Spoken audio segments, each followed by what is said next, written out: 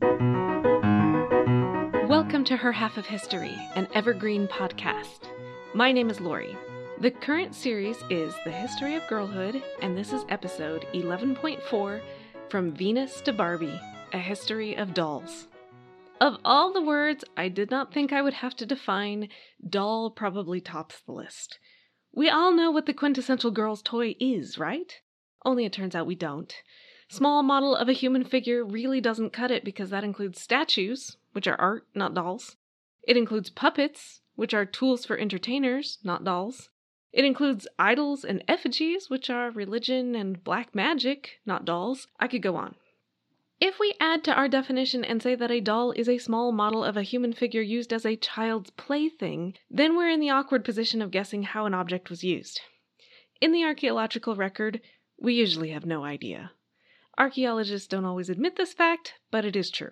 Also, there's the complication that an object may have been used for more than one purpose. Possibly, religious icon during a significant ceremony becomes a child's plaything afterwards. And even in the modern era, we're in trouble because while my husband assures me that a doll is a girl's toy, by definition, he was unable to give me any satisfactory qualitative difference between the dolls I played with and the toy soldiers, action figures, Lego minifigs, and G.I. Joes that boys play with. They are, after all, small models of a human figure used as a child's plaything. Basically, it's confusing. The oldest things that could even conceivably be called dolls are the Venus figurines from the Upper Paleolithic period, pretty much worldwide. I talked about these way back in episode 2.1 on Why So Few Women in Power. The Venus figurines are stone models of women, usually with exaggerated sexual features, which is why we don't tend to think of them as dolls. But as Barbie will later prove, sexualized beauty does not preclude a small model of a human figure from being a child's plaything, even in our own era, so maybe.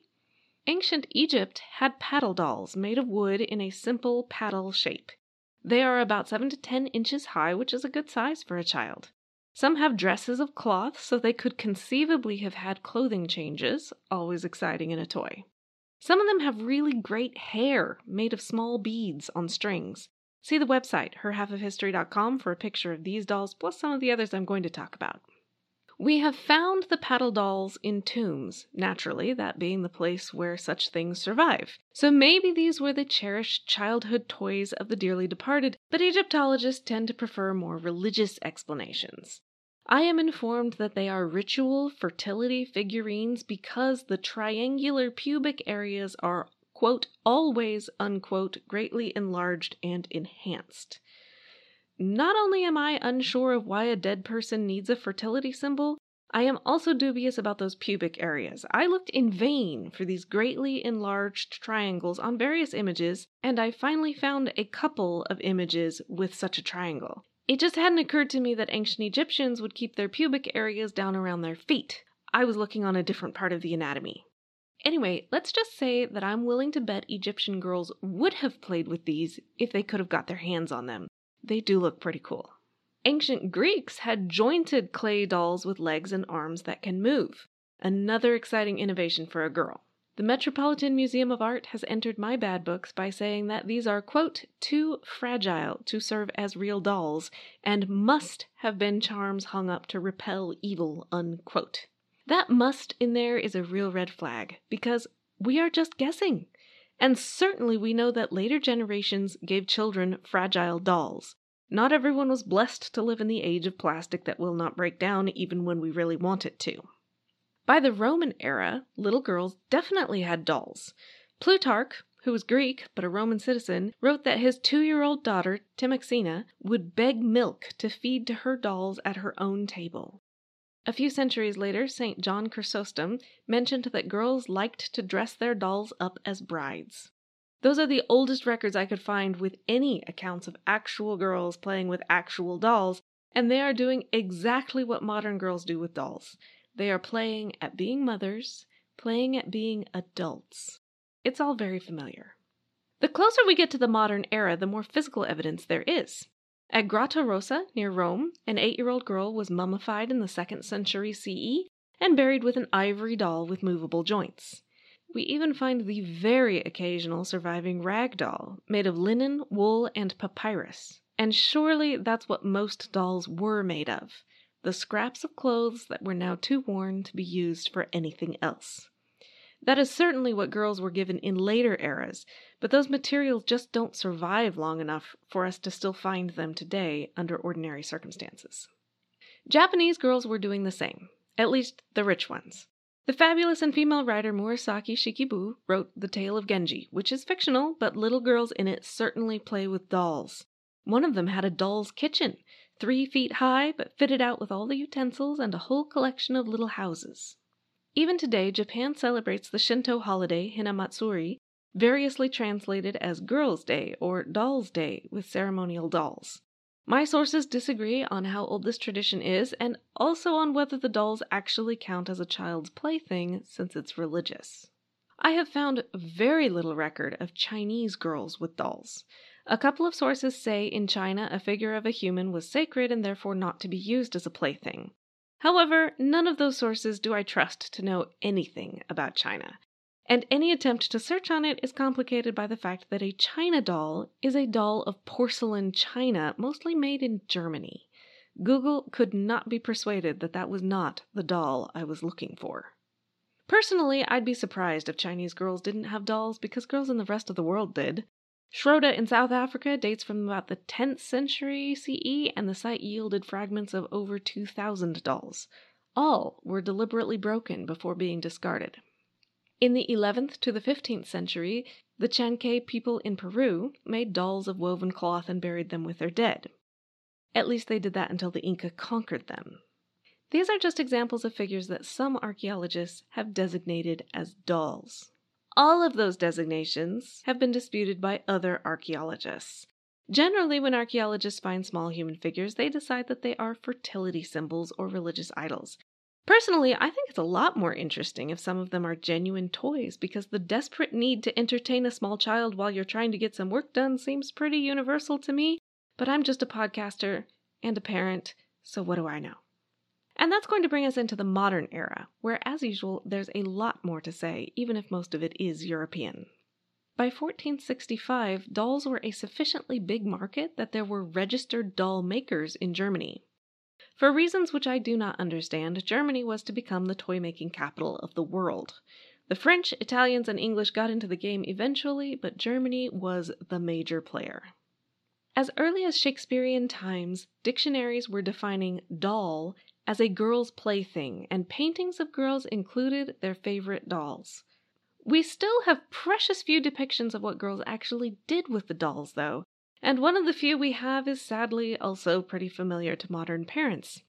The writer Lucy Hutchinson, born Lucy Apsley, explains her own childhood as one of never doing what a girl of her age was supposed to do.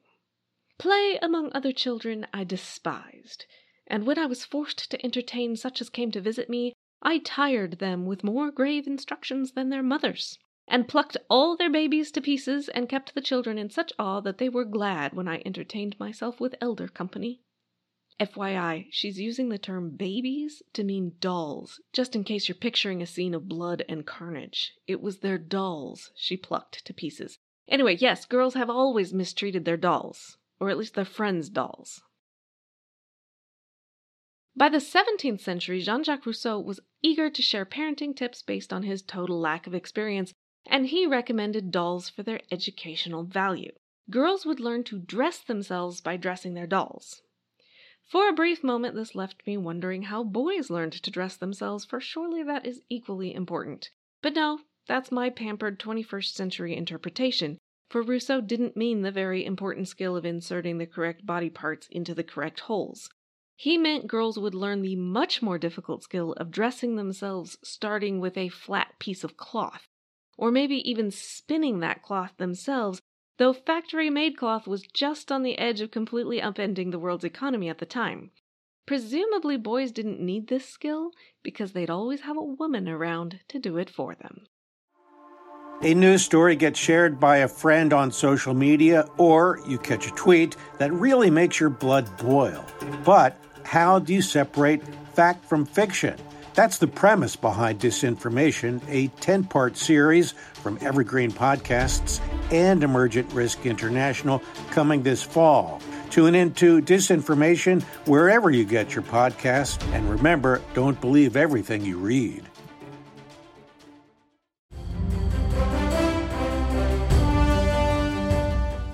This is Peter. And this is Tom. We want to tell you guys a little bit about our podcast. Tom and I met in college, became best friends, and then teachers almost 20 years ago. Sometimes school just does not allow us to elaborate on the topics that we find interesting, like the real shark attacks that inspired the movie Jaws, or the real historical context to Indiana Jones artifacts. Where does cereal come from? Or are zombies real? Does Ben Franklin really deserve to be on a $100 bill? On our podcast, just like in our class, there are no stupid questions. Just two friends having a lighthearted conversation about history, pop culture, and the context of current events. Listen to History Teachers Talking Podcast from Evergreen Network, anywhere you get your podcasts.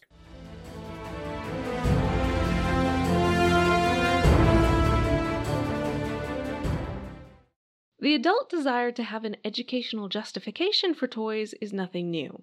In the 18th and 19th century, they were called rational toys, and some shops went so far as to sell dolls completely in the buff, so that girls would have to practice their sewing for the sake of decency.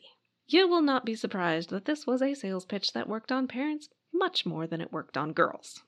Nevertheless, girls did regularly make clothes for their dolls.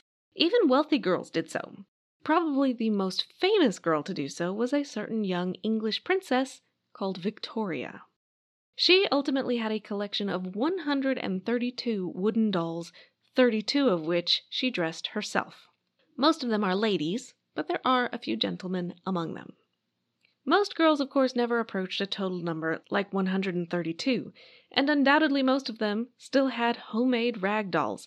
But you'd never know it from the surviving doll collections because even from this close, a rag doll is unlikely to survive.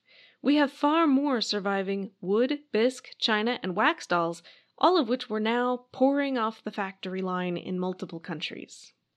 Factories were making them cheaper and cheaper, while the middle class was growing wealthier and wealthier with very predictable results.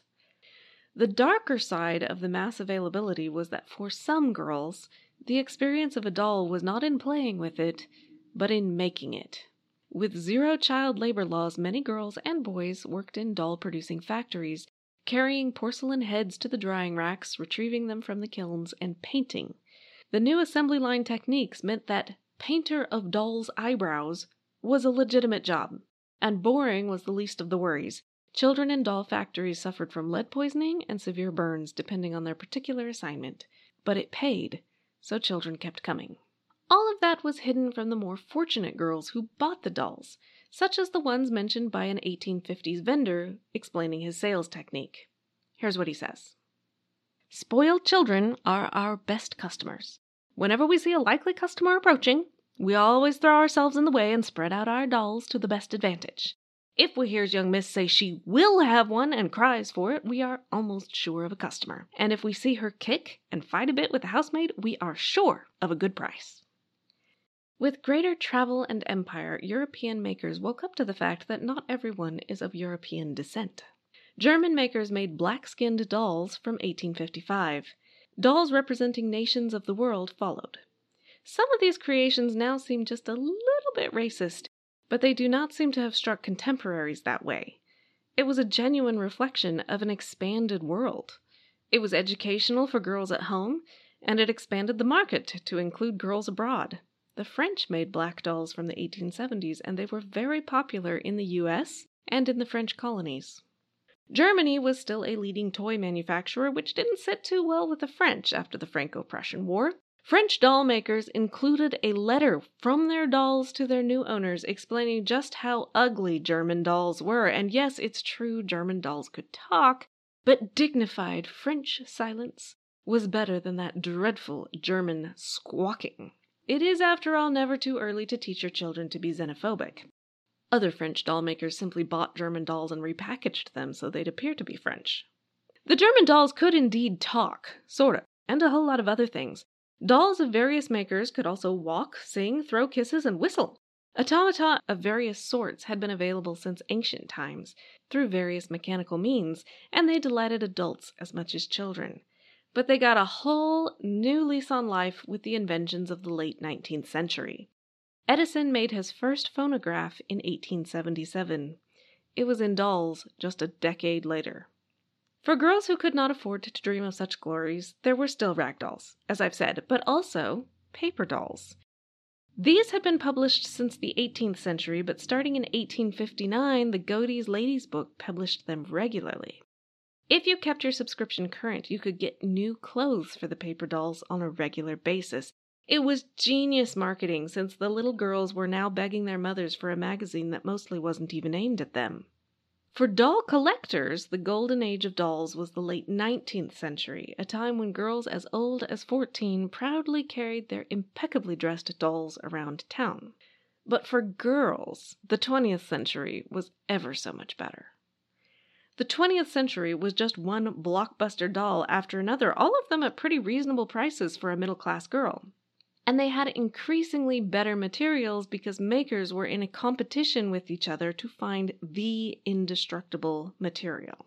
All previous materials had their flaws. China breaks. Wax melts. Wood is hard and it chips. In some ways, cloth rag dolls were the best, for at least no one was shouting at you that you would break it, you ungrateful girl. But even rag dolls got dirty, and they were hard to clean. Plus, they got torn. Starting in 1909, the must-have doll was a Cupie, as in a baby Cupid, designed by American cartoon illustrator Rose O'Neal and first made out of bisque, but then composites and finally celluloid. They were an international hit, and O'Neal made a fortune. If you were a good girl in 1922, your mother might stand in line to buy you a Bilo baby for Christmas. This one was designed by Grace Story Putnam to look and feel like a 3-day-old infant. The feel was achieved by making it out of rubber, but actually people found it offensively realistic, which is not a criticism I understand, but that's what the source says. So the material was changed and the creases smoothed out, and so many sold it was known as a $1 million baby. The Cupie and Bilo were interesting successes because those dolls were intended to represent babies. Contrary to what the Barbie movie may have led you to believe, that was not the norm. Girls may have called their dolls babies, but that was about size. Most of the dolls I have mentioned up to this point had adult proportions and were dressed in the latest adult fashions, whatever that happened to be at the time. What is true was that Mattel executive Ruth Handler watched her daughter Barbara scorn baby dolls in favor of paper dolls because they looked and dressed like adult women, which was what she wanted to be. The story of how Ruth Handler beat down the objections of the all-male team at Mattel that thought they knew little girls better than she did is available as a bonus episode on Patreon and Into History. Look at my website, herhalfofhistory.com, for links to sign up. But for now, let's just say that if you were a lucky girl in 1959, you got the brand new Barbie in all her plastic glory, with detailed realistic clothing like a zebra-striped swimsuit, or the Barbie Q ensemble with rose sundress, white open-toed shoes, chef's hat, and apron that held cooking utensils, or the Roman holiday dress with red and white striped coat, or the commuter set with navy suit and jacket and a red hat box. I could go on and on and on, but I'll spare you. The whole essence of Mattel's business strategy was that parents could buy one doll and their daughters would then pester them for a never-ending stream of new clothes. The idea that girls would make their own doll clothes was not dead. If you paid Mattel for the patterns, then girls of all ages, that's straight from the ad, mind you, girls of all ages could sew Barbie's casuals, oriental sheath, dancing frock, kimono lounger, shorts for sports, chilly day coats, daytime frocks, and evening gowns. Personally, I can think of no worse a fate than trying to sew shorts that small, but what do I know about it? I wasn't born yet. Barbie wasn't just glamorous, she was sturdy. Virtually indestructible, really, Mattel put dolls through what they actually called a torture chamber before approving their design. No more did girls have to be told to be gentle, they could just relax and have fun. And they did. By 1965, 600,000 members had joined Barbie's official fan club. As a girls' organization, only the Girl Scouts had more members. Barbie had proved that girls wanted to look forward to an exciting life, but exactly what did they mean by that? Beaches and barbecues and trips to Rome, obviously. But even in the 1960s, girls were writing Mattel to ask questions like, why doesn't Barbie have a parachuting outfit? Mattel thought that was a good question. Barbie became an astronaut in 1965, 13 years before NASA allowed any women in the astronaut candidate program. Barbie became a surgeon in 1973, though only about 5% of all surgeons in the U.S. were women. She has and continues to run for president in every U.S. election season, starting in 1992, barring 1996, which she apparently forgot about. The entire point of Barbie was that she could be anything. Anything at all. Lots of girls wrote Mattel to ask for a boyfriend for Barbie. Ken debuted in 1961. Ruth Handler's son Ken found this deeply embarrassing. My advice to any aspiring toy makers out there is this: don't name them after your actual kids. Learn from previous mistakes. In 1963, you could buy Barbie's friend Midge, who would later marry Ken's friend Alan. In 1964, Barbie got a sister named Skipper. In 1968, you could buy Barbie's African-American friend Christy, and I'm not even going to explain Tootie, Todd, Francie, and Stacy, Janie, Stacy, who's totally different than the previous Stacy, Kelly, and Chelsea. Despite the enormous following Barbie has, there has been a great deal of angst about what all this means to impressionable young girls. Barbie is drop-dead gorgeous, so it's bound to be a disappointment when girls realize that for most of us, that just isn't reality. Most of us don't get that kind of wardrobe either, though in the end, aren't yoga pants more comfortable anyway? Ruth Handler deliberately designed Barbie not to have a personality. The entire point was to let girls' imaginations give her a personality, which many of them did. I hate to consider my own life as history, surely I'm not old enough for that, but I can personally attest that when my brother and I played G.I. Joes and Barbies, the plot lines borrowed far more from G.I. Joe than they did from Barbie, and yet Barbie functioned just fine. A blank canvas for imagination is what made her a good toy. To the adults with no imagination, Barbie's lack of built-in personality meant she was a clothes-obsessed pretty face with nothing behind her vapid smile. A beach bimbo, who, in the words of the Barbie movie, has been making women feel bad about themselves since she was invented. For the girls whose parents saw nothing in Barbie but gross materialism, there were alternatives. Chatty Cathy, Polly Pocket, Cabbage Patch Kids, Rainbow Bright, and my personal favorite, the American Girl dolls, which were historical and not bimbos. I mean, really, by the late 20th century, the sheer scope and variety of dolls available was astonishing, even if some of us only had 6 Barbies, while my friend around the block had an entire bucket full. As an adult, I am questioning whether that bucket was really Barbies all the way down, but my childhood self had no doubt that I was being cheated here. Anyway, the main point is that today's girls get dolls that are more indestructible than any in history, and yet they have a far shorter lifespan because most girls can always get another one. The actual play with dolls is more or less the same as it has always been, and that seems unlikely to change, because in the end, the doll matters less than the girl's imagination. My major source for today is Constance Eileen King's The Collector's History of Dolls. By the way, did you know that a doll collector is called a plangonologist? Now you do. Supporting me on Patreon or on Buy Me a Coffee or on Into History is considerably cheaper than most of these historical dolls. Links for all of those are on the website at herhalfofhistory.com, where you can also leave a comment to tell me whether you did or did not play with dolls in your own childhood, or your adulthood for that matter. You can also do so on social media. You can find links to those on my website as well. Next week, it's more about play, because not all play involves a doll.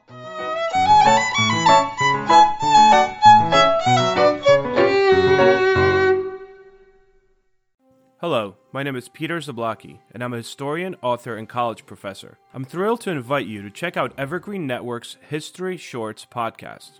Every Tuesday and Thursday, join me on a journey through time, exploring the little-known and hidden gems of history. In each bite-sized episode, I'll dive into my original research to bring you intriguing historical curiosities you've probably never heard of, uncovering the fascinating stories that have shaped our world, from forgotten figures to overlooked events. And the best part? I've condensed all this historical goodness into manageable chunks, perfect for your on-the-go lifestyle. Whether you're commuting to work or squeezing in a quick break, History Shorts fits into the little time you probably think you don't have. Subscribe now and never miss an episode of the History Shorts podcast, available wherever you get your podcasts. Our lives were never the same after we learned our 21-year-old daughter, Kristen, was murdered by her ex-boyfriend. It's a parent's worst nightmare. How much did we really know about domestic violence back then? Clearly not enough. Now we know plenty. We know domestic violence, or DV, can happen to anyone.